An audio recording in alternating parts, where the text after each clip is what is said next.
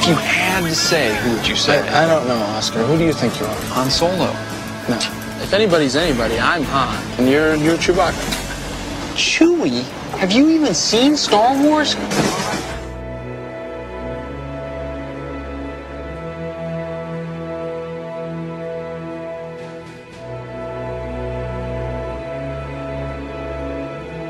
Yo, what's up, everybody? Welcome back. ESP Rewind is in full effect once again. This time we're going to come at you with two films that came out in the 90s, I believe. Or were the 2000s? I don't know. I don't remember. 98. All right. We got two for you. We're going to do Deep Impact. Came out in 1998. And we're also going to cover Armageddon, which came out also in 90. Just the comparison of the two films. But before we get into that, you know who's always with me? We got the Zissou. What's up? Hey, yeah, not much. Yeah, these films. Shout out to the Rewatchables. They just did Armageddon. We're not following their coattails, but it's always just good idea. I mean, we've been meaning to do that one. I wanted to do Back to the Future as well, and it looks like they just did that. So I'm like, damn. But I don't know. Well, one day we'll get ahead of them with the ideas. Right. But, Deep Impact seemed to be the one that came out first. Did you see that one in the theater or?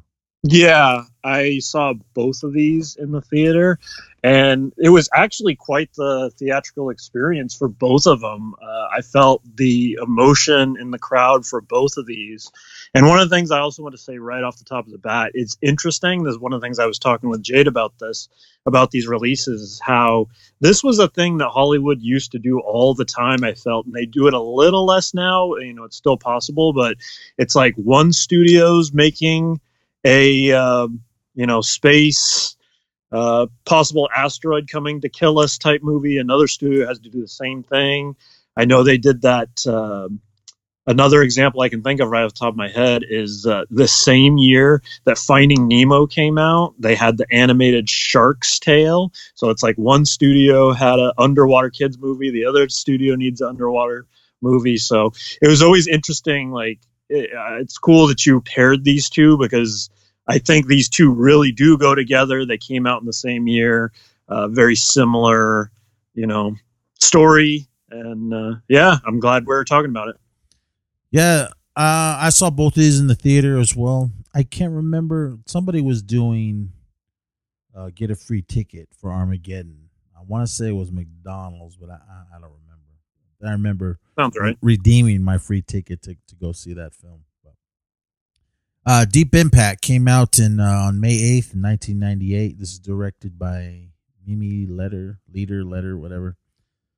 Stars Téa Leoni, Morgan Freeman, Robert Duvall, Mary McCormick, Elijah Wood, and this girl, I always have a problem saying her last name, but I think it's Lily Sobieski. Yeah. I think that sounds right. And there's other people that are in this, but a comet is hurling toward Earth and could mean the end of human life. The U.S. government keeps the crisis under wraps, but crack reporter Jenny Lerner, Téa Leoni, uncovers the truth, forcing U.S. President Beck, Morgan Freeman, to announce his plan. Grizzled astronaut Spurgeon Fish Tanner, that's what's his nuts? Great Santini, Robert Duvall, and his team will land on the comet and lay explosives, hopefully deterring the object from its. I know why my phone off. I'm doing this on my phone today. From its doomsday course. If not, humanity will have to prepare for the worst. This one, I mean, everyone always has good ideas. And not to say that maybe they heard that Armageddon was going to do one, whatever movie company was doing that, and or maybe the Armageddon heard that the Deep Impact people were going to make this story, but. There's all kinds of disaster films out there. I mean, like the two Volcano movies that came out almost Yep. at the same time, Volcano and Dante's Peak. Dante's Peak, that's right. Volcano, it was goofy, and I liked that one a little more because it was a volcano in like downtown LA or wherever it was. Dante's Peak, I don't really remember that one. I just remember Pierce Brosnan was in that one. But, Yep. and stuff like that, man. People always do this, but disaster films, I love. Yes, they are scary. But I mean, they were saying even like within recent times, they were saying that there was a comet heading towards Earth, but then I don't know what happened. It missed us. So all right. Like these films. I mean, like if this did happen, I doubt that we could have the budget to send rockets into space or astronauts and all that. But yeah, they could try, but the thing is what's so funny is I don't know if you remember hearing about this, but not too long ago, it was either last year or the year before, we had like some big old asteroid pass like within like 200 miles of the Earth. So it was like insanely close and like just missed. So, and for the most part, everybody just let it happen. Nobody sent anybody out there to blow it up or anything. Yeah, I mean, this one, I love both of the films, but I thought this one was a little more dramatic. I mean, to me, it was like more depressing than sure Armageddon, because it was just like that. They went more with the dramatic feel of it. I mean, it's basically the same thing. They were going to send guys to the asteroid, land on there, send explosives, and then boom, get out of there. But this one, man, I think I teared up in this one more times. I mean, on the rewatch, I was just like, oh. I mean, it was just, I wouldn't go as call it a slow burn. I mean, it kept your attention the whole time. So I was like, oh, it's really, but you got all these players that are that's going on in this. Téa Leoni, she actually found out that the asteroid was coming because she's a reporter, but there was news that there was somebody in the high up had stepped down, and they were saying she kind of went to investigate him because she heard she got some other inside info that there was this Ellie person, and so they were kind of thinking, maybe he's having an affair or somebody, or maybe the president was, and he's taking the fall, so that's why he stepped down. And she confronts the guy. It's actually what's his name? Jack Bauer's dad, James Cromwell. He was one of the high ups in the government. So, but flash forward. Let me go rewind. Before all that, there was the two kids. They were much younger than Elijah Wood and Lily. They were students, and they were just looking at the stars. Biederman, I think, was Elijah Wood's name. He saw it, so they really looked into it, and Leo Biederman was his name. They sent all kinds of the information to whoever looks up at the stars, and that guy looked up with his giant telescope and saw that it was coming. He did all the calculations and realized it was coming straight for the Earth, so he ran off to go give that information, which this was kind of goofy. I'm like, well, if it was that important, why didn't you just call? Right. Call whoever you were. Yeah, exactly. I mean, the internet was going strong during this time, so they could easily just typed it all up and sent it. But, exactly. But then there would be no movie. Right. But that guy ends up dying in a car wreck, and that information was kind of lost for a little while. So, but that's how Elijah Wood comes into play. So with Téa Leoni's character, she does realize, she finds out what it is. She was still thinking it was a cover up for some kind of affair going on in the White House. But then this would have been scary. To me, I thought this was the scariest part. She's driving down the road, and all these black Suburbans come pulling up next to her and like forcing her off the road. And You know that's not good when a bunch of guys with suits jump out of their car and you're like, oh, so. But she does. She ends up meeting the president, and then he kind of tells her, "All right, we're going to tell you what's happening in a news brief, the White House briefing." So that's pretty much when the whole world finds out that these asteroids are coming, and the whole plan of what they were going to do, send these guys up and blow it up. So that's your storyline with that. But then that all the dramatic stuff it was just real, just depressing because it just seemed like there was going to be no help, we're dead basically. So I was kind of like, oh man. I remember just sitting there. I mean, I go to the theater. I of course you're gonna be sad or you're gonna laugh, but I just been like, oh man, like what if this did happen? And I didn't like how it made me feel, but I mean, I did enjoy the movie and I loved it. But on your first watch of this, you're sitting in the theater and you're watching this movie's over. How did you feel? Yeah, I got to be honest. Going back to the '90s when I did watch this in the theater, I was less a fan of this. I was definitely more in the moment, more like all about what was going on in Armageddon, and we'll get to that. But this one, for a lot of years, I was like a little more like, not so much. But I gotta say, on the rewatch here, I actually appreciated it a lot more. One of the people we haven't mentioned, he's more of like a cameo in it, but Jon Favreau is on the space team under Robert Duvall's character, and it was good to see him. Always nice to see Favreau, but young, slim Favreau. Exactly. But yeah, no, I could appreciate this a lot more this time. And like you said, like I think it was maybe even a little more emotional this time, all these years later, than it was back in the '90s.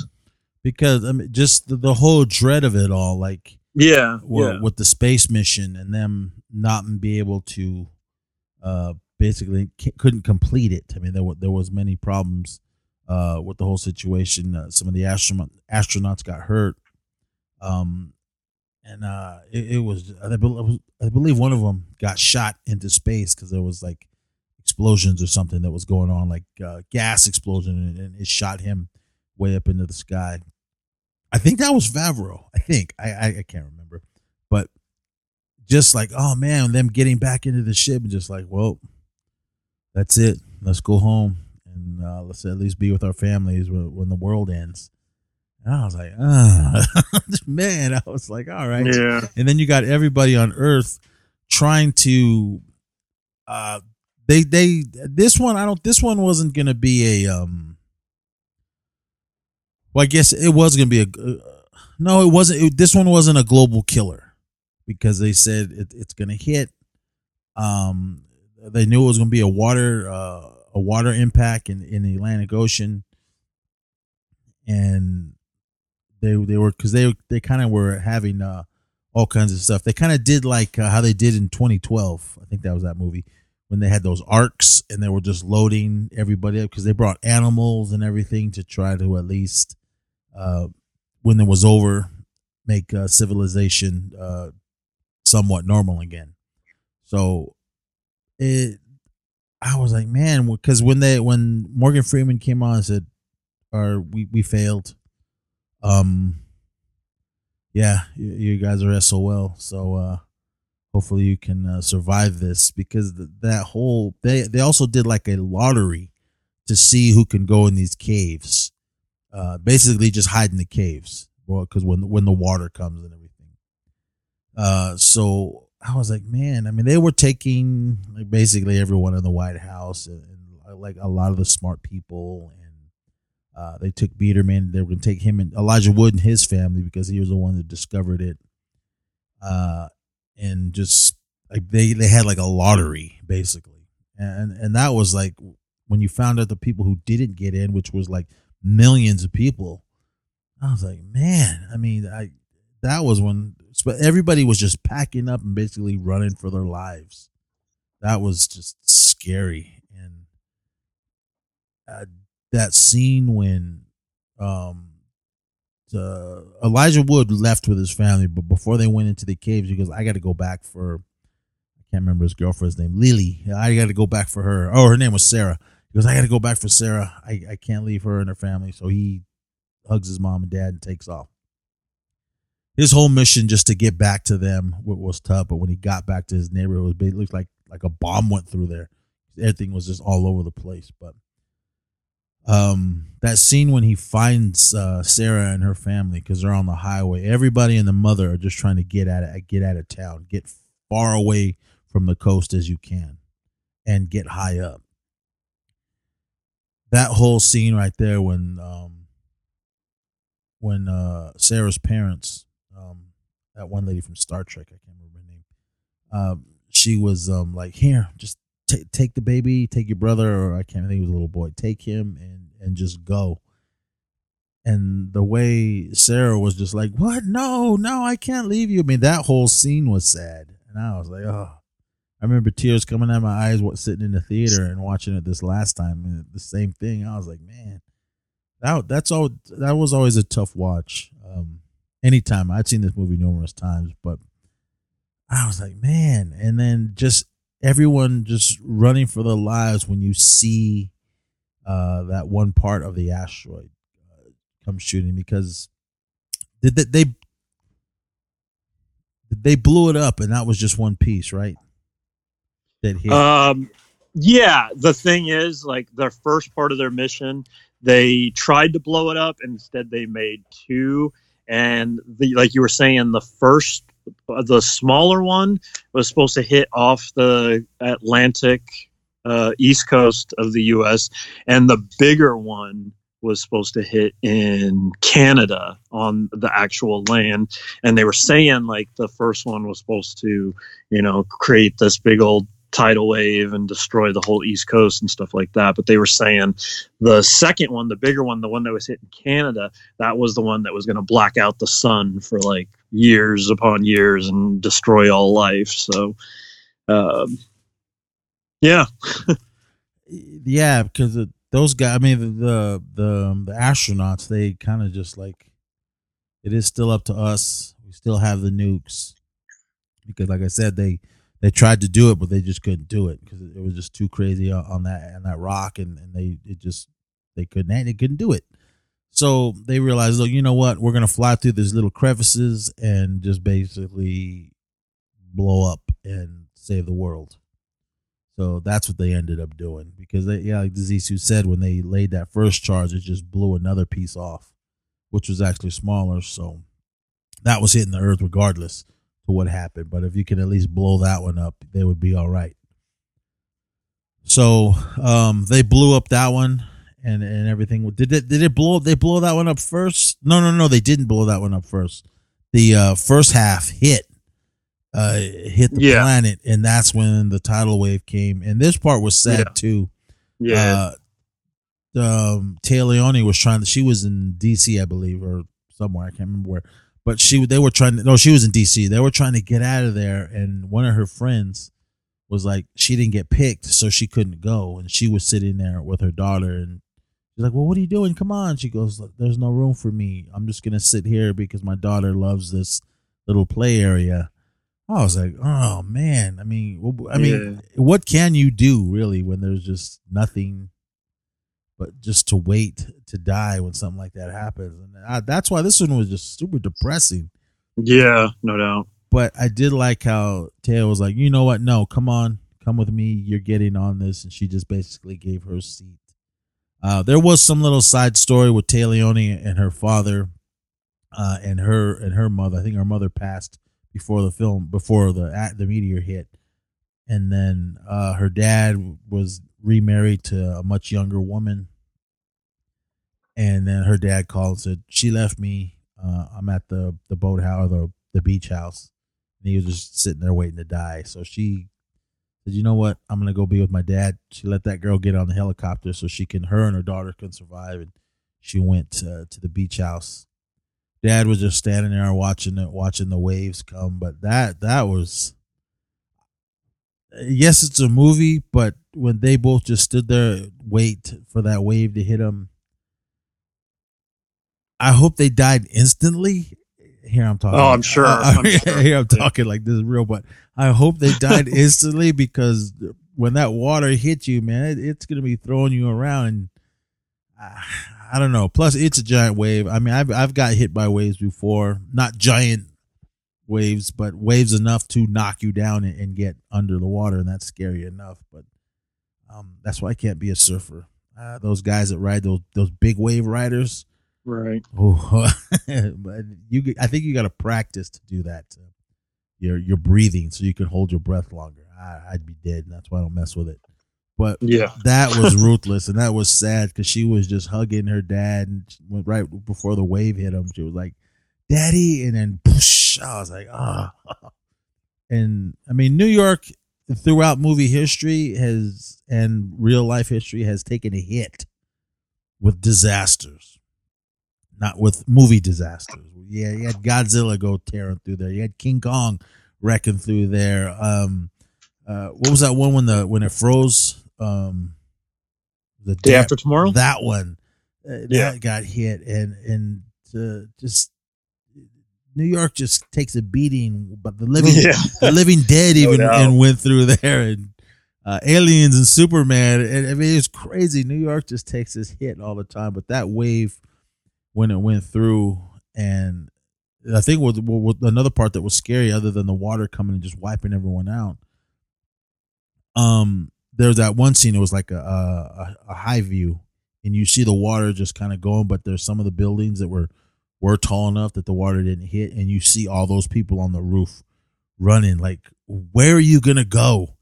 You're on the roof, and there's nowhere to go. Hopefully, the water doesn't come over the top. That was scary, but and then when all those people were on the highway and you just see that wave coming, and like, oh my God! I mean, people tried to run, but I mean, there was nowhere to run, and it was scary when you seen Elijah and Sarah holding her brother, and there are all those other people running up that mountain to get away as you see the waves come crashing over the mountains and everything. That was ruthless. But once the water settled and everything, you hear Morgan Freeman's the president, his speech saying that the water's receded and we're gonna rebuild. And that was your movie, but it was just so much dread, and oh my God. I mean, I think out of these two films, I think a lot more people died in this one than in Armageddon. Oh yeah, no doubt. Yeah. But, it was just sad. But anything else before we move to Armageddon? No, just that I wanted to double down on saying that I didn't really think much of it. I remember it being emotional in the theaters, but that being said, I didn't think much of it, and I really didn't think much about it again.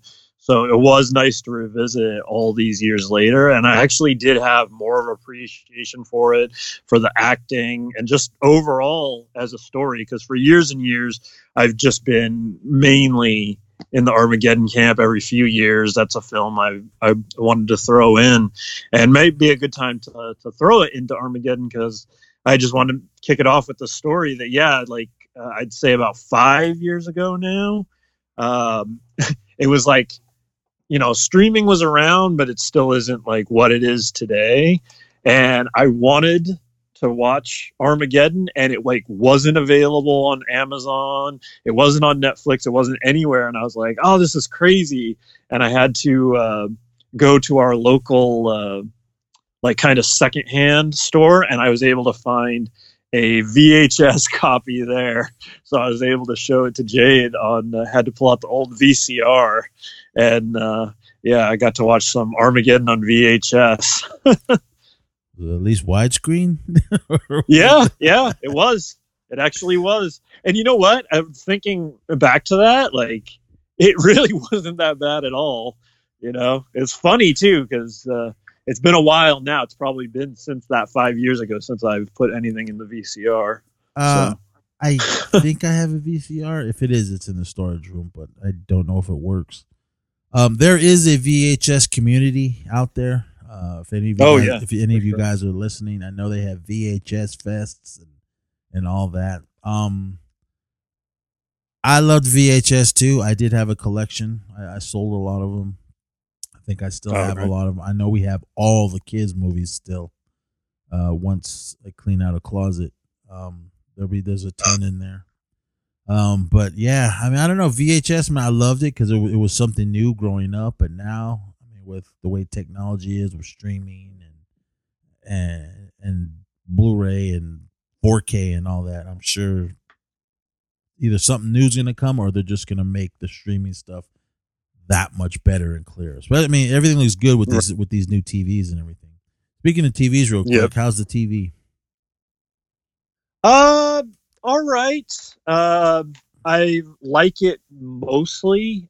It's a high sense, and it comes with Android TV. I was hoping for Roku. I hear so many good things about like Roku TVs, so I was hoping for that, but it really wasn't an option. So I gave this a shot, and the only problem I've had so far is a couple times now. I think it's mainly the Android TV parts of it. When I'm using that streaming, sometimes it's like great and it's fast and it's simple, but other times it like hangs up and like I'm almost like, what's going on? Like the TV won't respond, and I'm almost positive it's just the Android TV side of it gets hung up.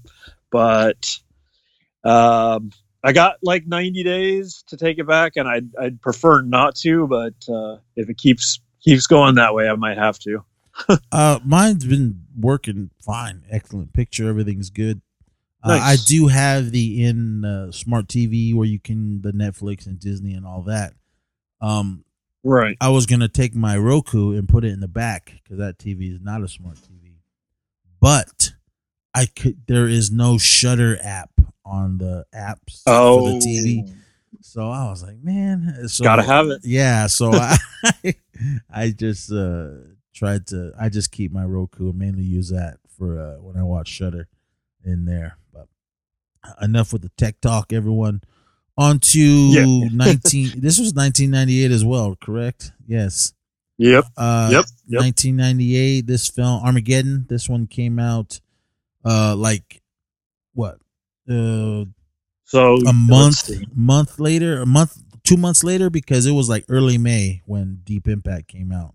Yeah, this one is July 1st. Yeah, so it came out for 4th of July. Yeah, so like 2 months later, this one hit us. I mean, we both knew both of those movies were coming, and I was like, okay, cool. Deep Impact was awesome. I loved it, and then Armageddon hit. We see the trailer. This one is like Michael Bay, of course, and you know how he rolls.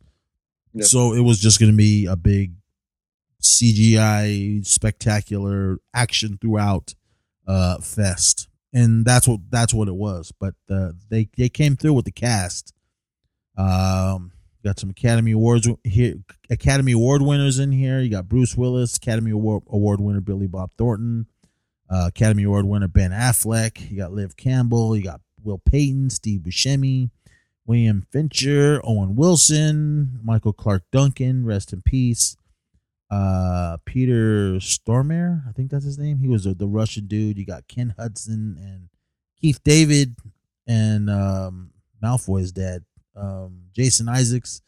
He's in this, and bunch of other people. As Eddie Griffin. Well, he was in it. Him and what's his name? Hang on, Mr. Cooper. Oh yeah, in the beginning. Yeah, I guess they were cameos, but this movie, man, I mean, I loved it, man. It was just like I said, when you're dealing with Michael Bay, you know it's just gonna be a big action fest, and that's pretty much what it was. When an asteroid threatens to collide with the Earth, NASA honcho Dan Truman, Billy Bob Thornton, determines that the only way to stop it is to drill into its surface and detonate a nuclear bomb. This leads him to renowned driller Harry Stampard, Bruce Willis, who agrees to helm the dangerous space mission provided he can bring along his own hotshot crew. Along with them is a cocksure AJ, Ben Affleck, who Harry thinks isn't good enough for his daughter, Liv Tyler, until the mission proves otherwise. This says June 30th, and then IMDb says July 1st. But Right. Who knows? Maybe June 30th was a Thursday.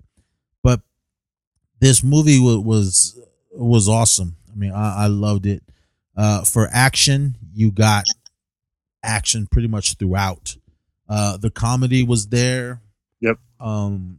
Everyone that was in it, I mean, I think there were some of them were on the come up. But they all got their time to shine. I mean, and I thought it was good. They did lean a little more towards Ben Affleck and Bruce Willis, but Michael Clark Duncan, and we already know who Steve Buscemi was. He was already Mr. Pink by then. So he been and all the stuff that he had done with Adam Sandler and everything. So we knew him. Will Patton, he's been in a ton of things. I always think he's an amazing actor. And Billy Bob, of course, and Keith David, all of those guys that were in there. The budget was probably way more than what Deep Impact spent, mainly for the cast and the effects that they did. But this, if you guys know Michael Bay when he does his action, man, it's just like you're right in it, because that beginning scene when the meteors came, that was ruthless. I mean, that was even scary at the beginning when the meteors came crashing through that the space shuttle mission when they were fixing that satellite, when those astronauts got hit with it, and then the rest of it kept coming, and again, New York gets thrashed. So maybe that was once again. The Trade Center got hit. Buildings were blowing up. What's that other tall building?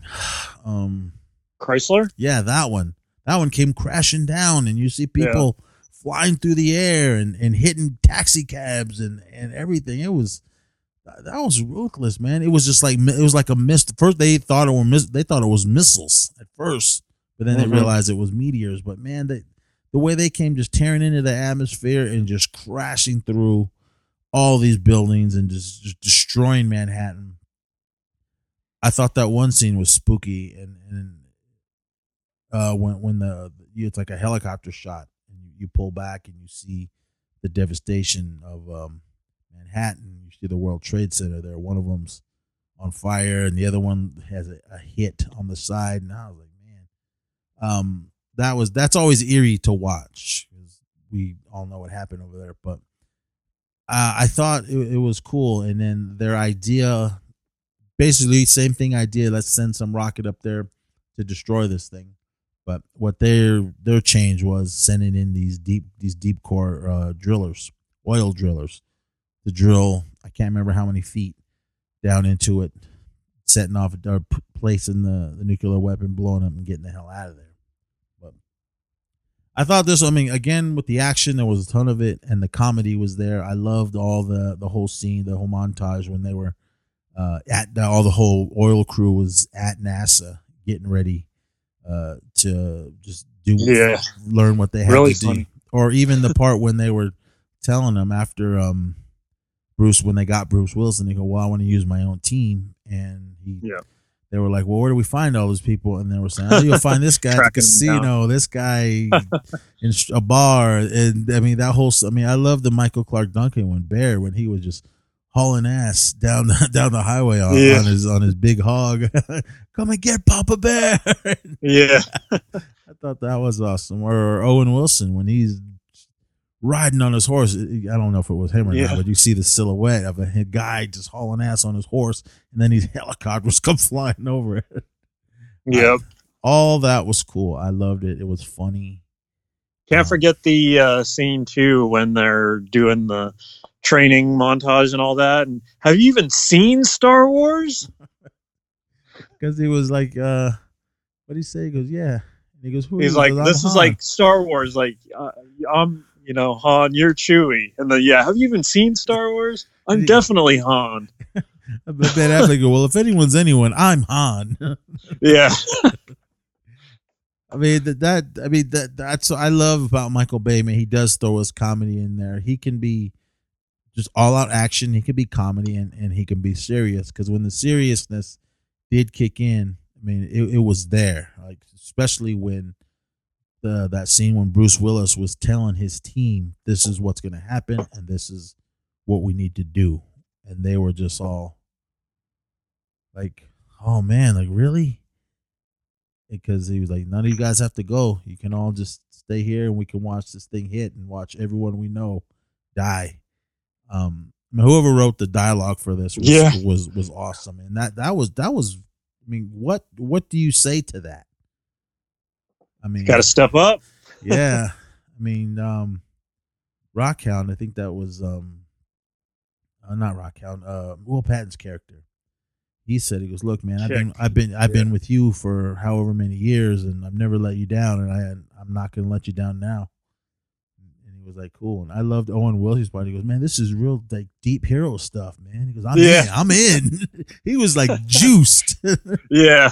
and the one big dude, I can't remember his name, he was like, whatever you think, man. I mean, he was I think out of all of them, he was the one that was like really truly scared to go up there. But I mean, they all just kind of like, yeah, we're gonna do this. But I think the best scene was when Bruce Willis was telling Billy Bob and those guys that they were gonna do it, but if we do it, we want these things.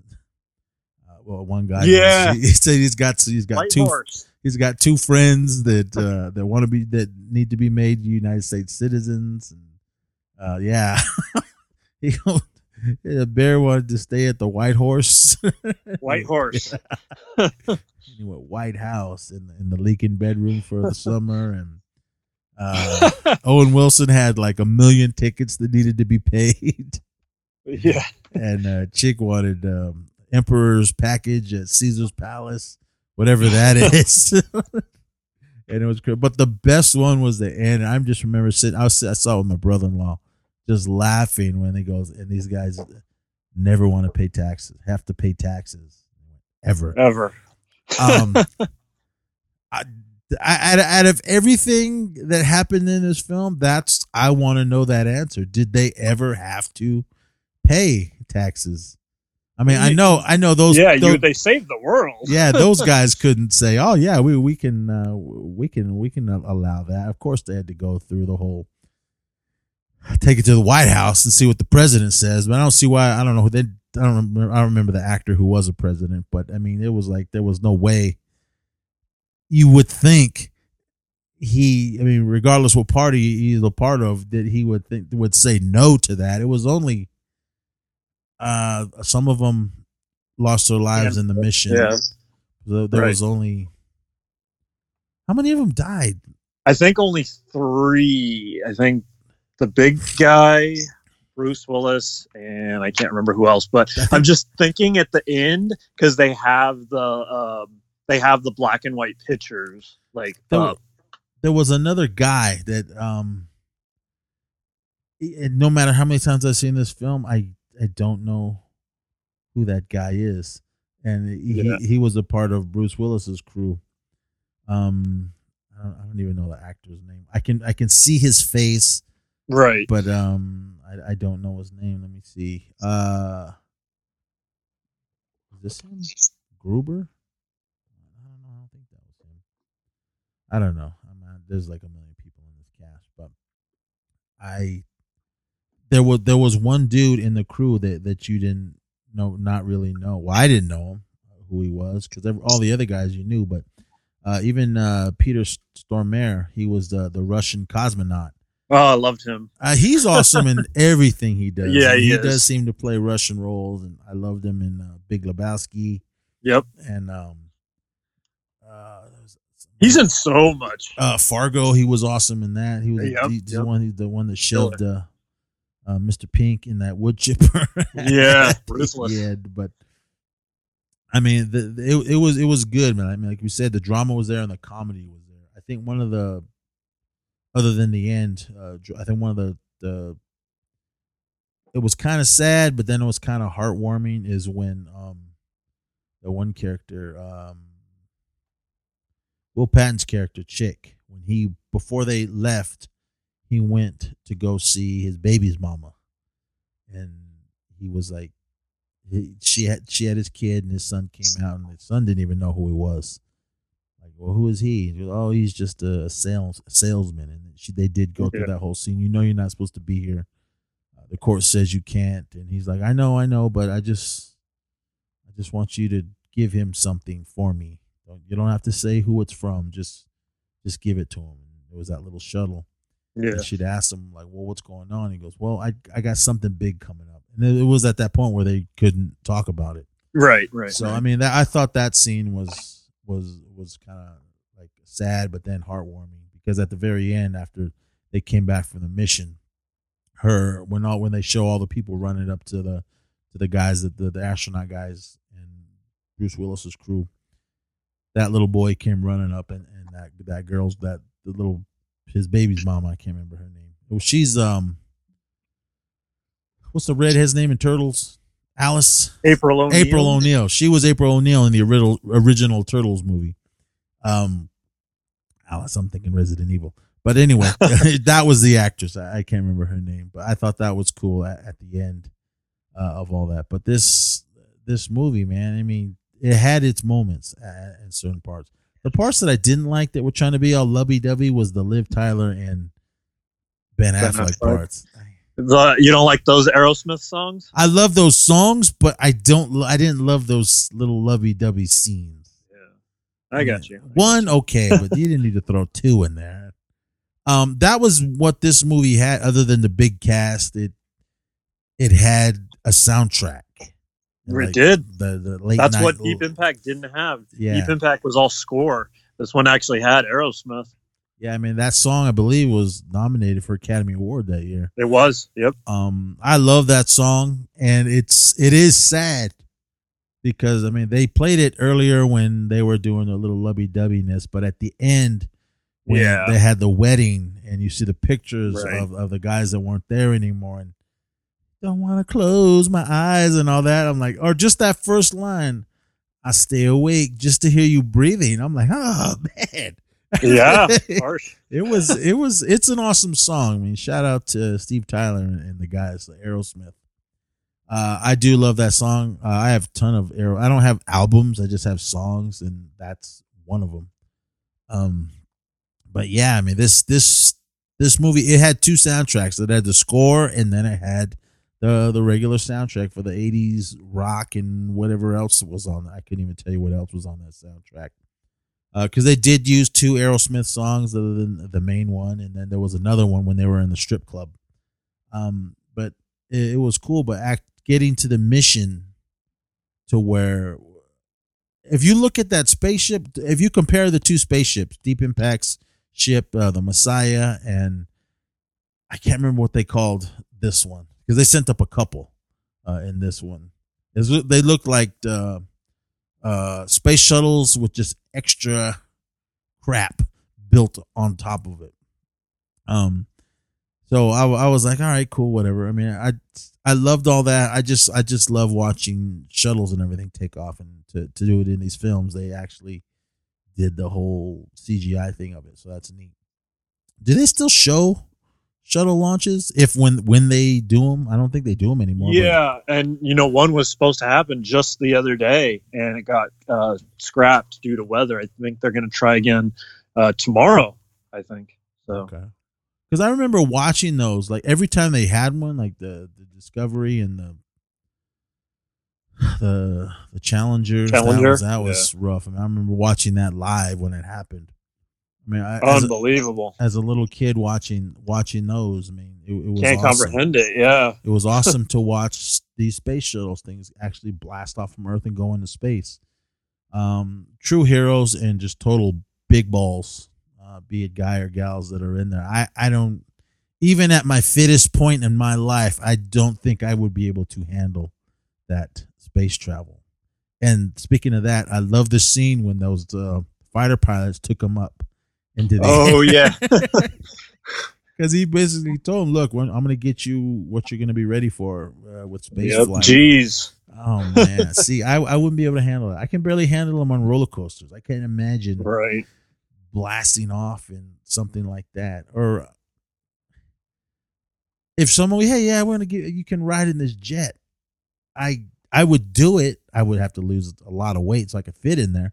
But I know damn well I'll pass out. I know it. I watched those videos of those guys in there going, it looking like they hurt and their faces just until they pass out. And I'm thinking, pass out. Yep. I know it takes tons and tons. I know nothing about it. It's just what I learned from movies and watching YouTube videos and Discovery Channel stuff. But what those pilots have to do, what we see on TV and stuff like that is all I know of. But what do they do really to what we don't see to prepare for something like to fly in these jets or the astronauts?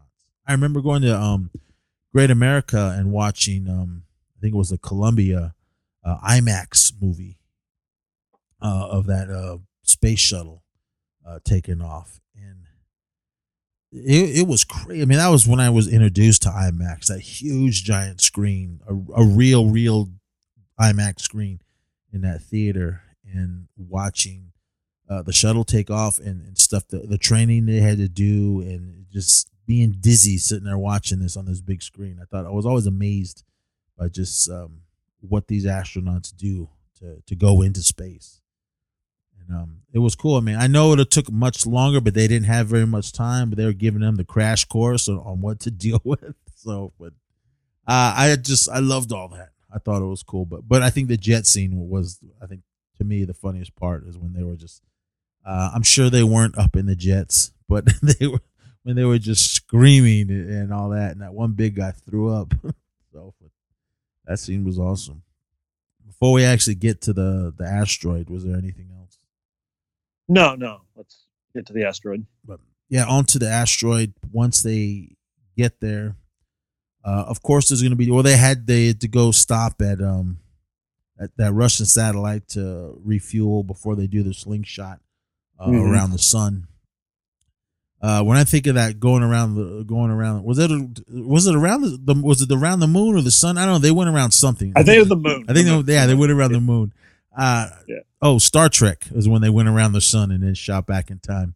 But anyway, but once they went around the moon, and they were going to be right behind the asteroid. I mean, how scary would that be? Because all that debris trailing behind it, and they had to fly almost through it to get to the asteroid. And I'm shout out to the NASA guys in this movie to find a spot for them to land, because they told them, well, when you come around, land on this side. There should be somewhere for you guys to land.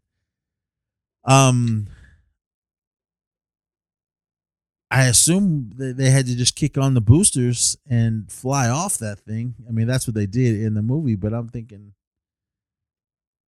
in real life, if a space shuttle was on the ground at on the runway, could it just take off like a normal plane and fly up? Do you know? I have no idea. No, I have no idea. I mean, maybe. We always just see him going straight up with the rockets, which is amazing, and I'm sure it's scary as hell. But I was always wondering that. I think when I really got into space shuttles is the first time I saw James Bond Moonraker, because they were dealing with the space shuttles and those. That's when I kind of went, whoa, this is cool. And then started reading things at school and watching stuff on TV about space shuttles and all that. But the similarities, or both of the films are similar, but I think there was more disaster in this one when dealing with the asteroid, because when they got there, so much debris hit their ships, and they kind of spun out of control, and one of them crashed, and the other one got pretty beat up, but it landed.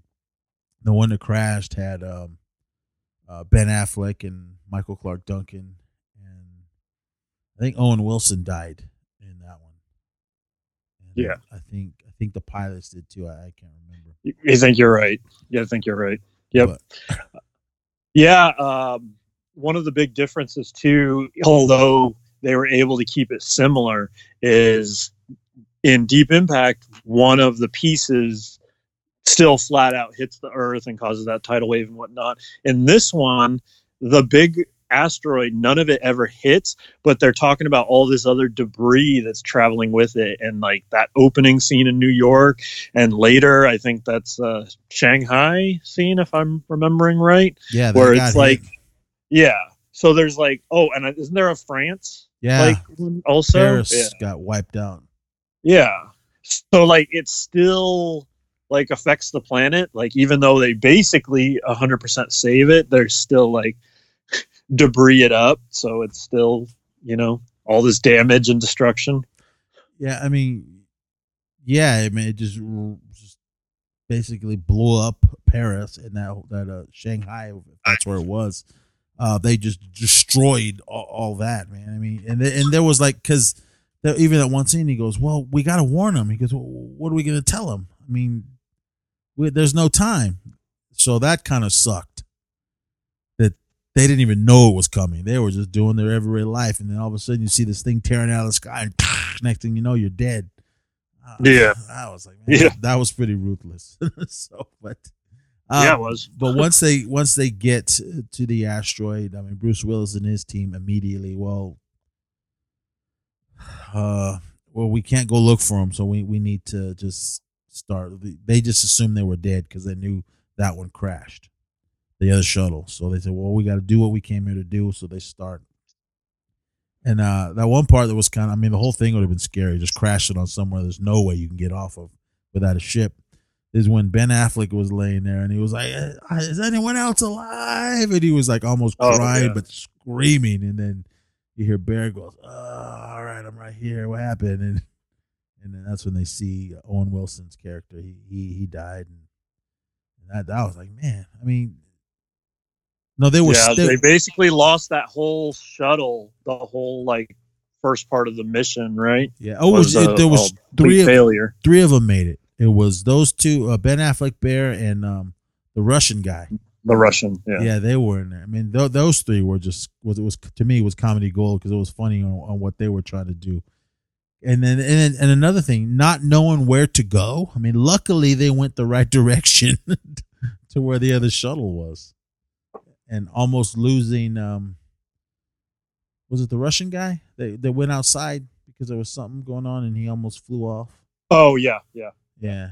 Oh, that because that's when they had to jump the right, the little whatever the rover thing. Yeah, those things, they had to jump it. So they end up finding Bruce and the gang, and they start drilling. But then they when you drill, I don't know. This is what they said in the movie, but when you drill, you have these problems because they were having the problems when they were training. Basically, I mean, there were. Ben Affleck was like, nah, man, I have a feeling we can do it, and then they broke one of the transmissions, which I guess was one of the little rotor things to drill with. So they had that problem, and then on top of that, they had Steve Buscemi's character getting space dementia because he was it was funny. It was funny, but I'm sure it wasn't funny to them because he was losing it because he was. Yeah, and what was he? He was imitating. You remember?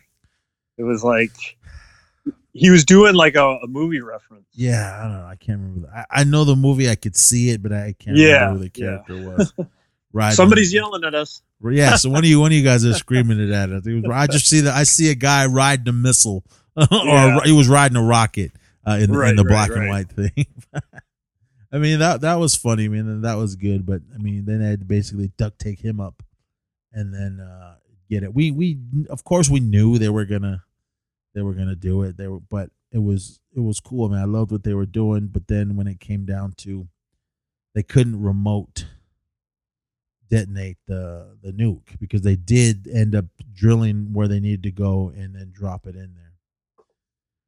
So they were like, well, the controllers doesn't work after the crash. One of us has to stay. And they were like, and this, to me, this always makes me tear up. I mean, just thinking about it, the decision when they were doing the drawing straws and everything. Ben Affleck was the one that was initially supposed to say, stay. But that's when Bruce Willis kind of pushed him out of the way. And I loved what he said to him, just take care of my daughter, and then shoves him back. Yeah. And oh man. And him, It's emotional. Ben Affleck just going, no, Harry, don't go. And he was like, I love you, son. And I was like, oh man. Yeah. I mean, but that's a dad for you. I mean, any of us, any of you dads out there, or anyone you love, you would do what you have to put your life, give your life to help them. 100%. So I mean, and again, I hope it was quick. Oh yeah, it was. It was like, whoa. Yeah, I wouldn't want to feel that pain. Just whoop, dead. Yep. But that was even more tragedy because then once he decided to do it, and they were like, "All right, man," well, they all did their hugs and everything, and then they took off. They were having problems with trying to start the shuttle because they would start it up and then went back down. And this part just it makes me laugh just thinking about it when the one lady was trying to push all the buttons to figure out what was happening. And the Russian guy was like, I can fix it. And he was like, if you don't move, I'm going to move you. And then he just got tired of her and moved her out of the way. And this is how we do it in Soviet Union or Mother Russia, whatever he said. He just started hitting it with a wrench or whatever. And he goes, American components, Russian components, all made in Taiwan. And whatever he did, he hit something, and then the motors kicked in, and they took off. But that other scene, which when they were sitting there, because they were saying there was going to be explosions on this rock, because there's things you don't know, it's not stable. And what's his name? Bruce Willis, Harry, he got shot up off the ground. But luckily, he had that little tandem rope on him, so he was able to come back down and get there. But when the shuttle took off, they were like, "All right, man," because they gave the basically a point of no return, to where if the asteroid passes that, then the world's done. Because it was even if it did detonate, it was a part of it was going to hit the Earth. Because they were trying to blow it up from the middle to where it's gonna blow up so far and split, and the two pieces were gonna miss the planet. So they took off, and they're like, "Hey man," he goes, the time is up. How come he didn't detonate it? How come he didn't detonate it?" And then that one pilot was going, "Man, we need to turn around and go back." And Will Pat was like, "No, Harry will do it." We'll do it. Even Ben Affleck was like, "Harry will do it." He goes, he can't. Doesn't know how to fail. Yeah. So Ben Affleck kind of crawls up, and this part was kind of sad when he climbs up there. But right before, when he pushes the button, basically his whole life just flashes in his eye before the big flash and everything. So I was like, oh. Then you see the thing just blow up and just miss the Earth, and everyone comes back to Earth, and they're all heroes. And then the whole wedding scene, which was happy.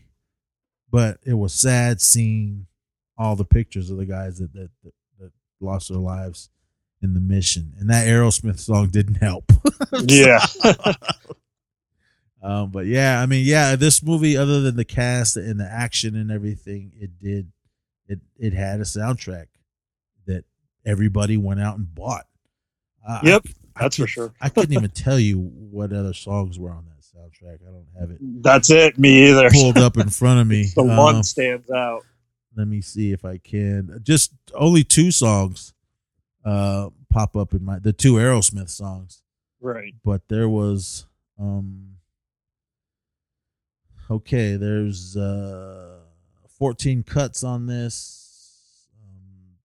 The artist Aerosmith, Journey, Aerosmith, ZZ Top, Bob Seger and the Silver Bullet Band, Sean Colvin, Bon Jovi, Patti Smythe and Scandal, Our Lady Peace, Chantel. I'm not even gonna try with that name. The Leaving on the Jet Plane song. Right. The theme to Armageddon, and then Aerosmith had 1, 2, 3, 4, 5 songs on this album. The only ones I really remember offhand was the one in the bar. I can't remember. That was kind of a fast version. Sweet Emotion. I remember when they were riding on that little rover thing, they played that. And then I Don't Want to Miss a Thing, that song. I did recognize some of the other songs, but I really couldn't tell you what scenes those were. But yeah, that was the second soundtrack, other than the score. So, but yeah, like Deep Impact didn't have none of that. It just had a regular score soundtrack. So, if you want to give it points, Armageddon does get that extra point for the soundtrack and having a hit and it being nominated for Academy Award. But if you have to pick out of one or the two, I mean, you can give your reasons if you want. Which one do you like more?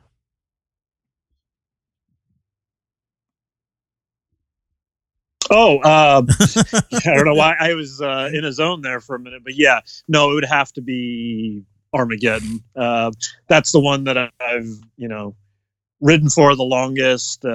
After seeing both these in theaters, Armageddon was clearly my favorite, and it wasn't until giving Deep Impact a second chance all these years later that I was able to appreciate it more. But there's so much more to me as far as like the entertainment value, and like they're both like serious, like into the world scenario type movies, but Armageddon has so much more fun, so much more comedy to it that makes it the winner for me.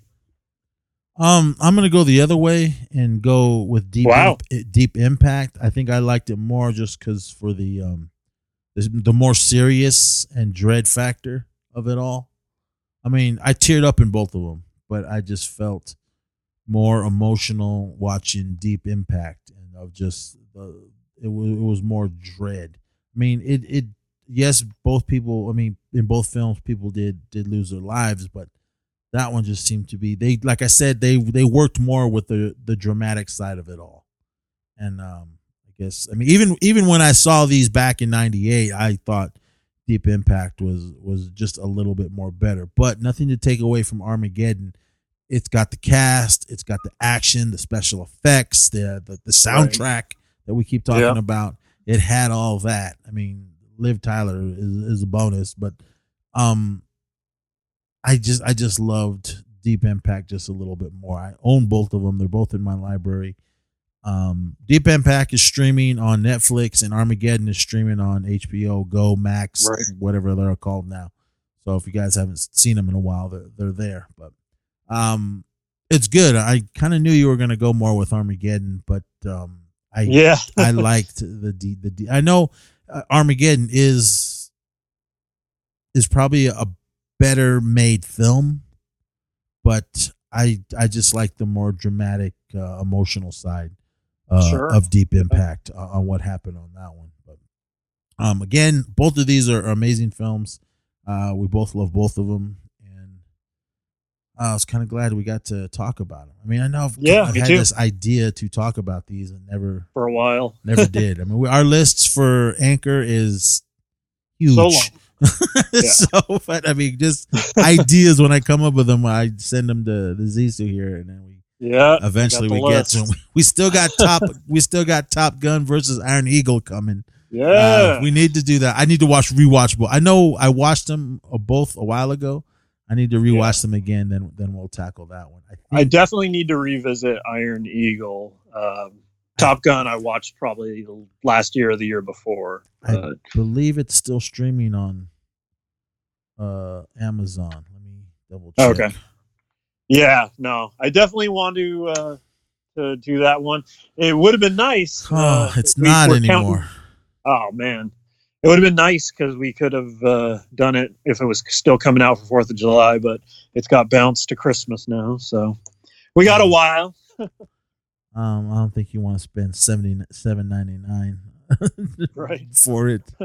It was on here. It's not anymore. I don't know. We'll figure. Maybe it'll pop up soon. It's almost the end of the month.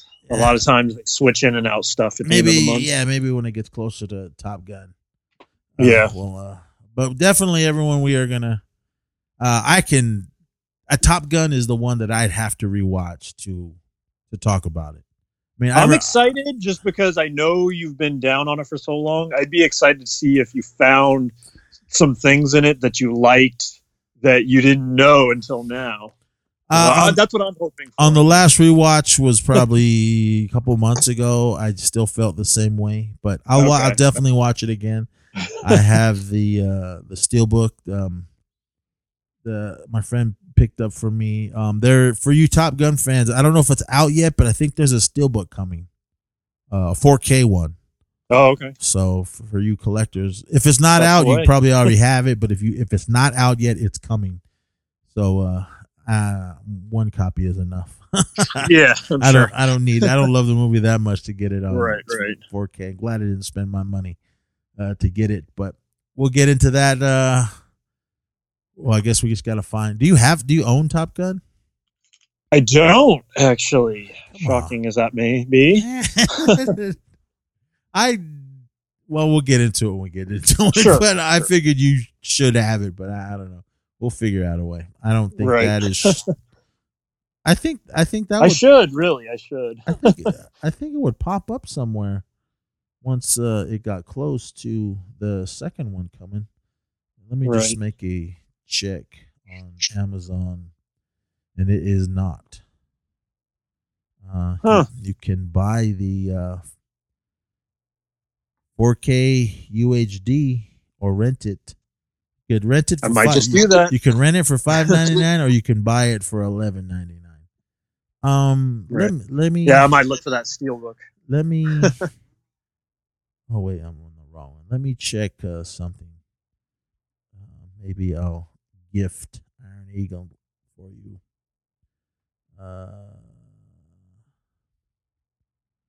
Here it is. That ain't bad. $9.99 to buy solid on iTunes. Do they still call it iTunes, or is it something else? No, it's iTunes Store. Yeah. I don't know. We'll figure out a way for you to watch it. But we'll find a way. Yeah, everyone, thank you so much for listening to our ESP Rewind covering the 1998. Would you call them classics? Are they there yet? Sure. I would say so. All right. Well, the 1998 double classics, Deep Impact, which came out in May of that year, and then depending on what you're looking at, either June or July of the same year, 1998, Armageddon. Again, I love both of these films, and it was good to come on here and finally talk about them for you guys. So, yes, definitely. Everyone, thank you so much for listening. This is ESP Anchor Edition. Thank you so much for checking us out over here. Shoot on over to the regular network to listen to everything else. And for those of you that reached out to me or were wondering why my last Blu-ray update is not on the Apple Podcast, I have no idea. Seriously, I don't know why just that one episode isn't on there. Everything else is. But if you want to hear it, other places, you can go to Google Podcasts, Spotify, Breaker, Castbox, Overcast, Pocket Cast, Radio Public. I know it's on Spotify. I know it's on Breaker and Castbox. I don't know why that one episode didn't go to Apple Podcasts. For the regular network, shoot over to Skaternest Podcast Network, either on Podbean, Apple Podcasts, Castbox, Breaker, Stitcher, or iHeartRadio, and then there's a ton of other ones. I'm not sure what it is, but that's it, everyone. Thank you all so much for listening. And you got anything else before we get out of here? No.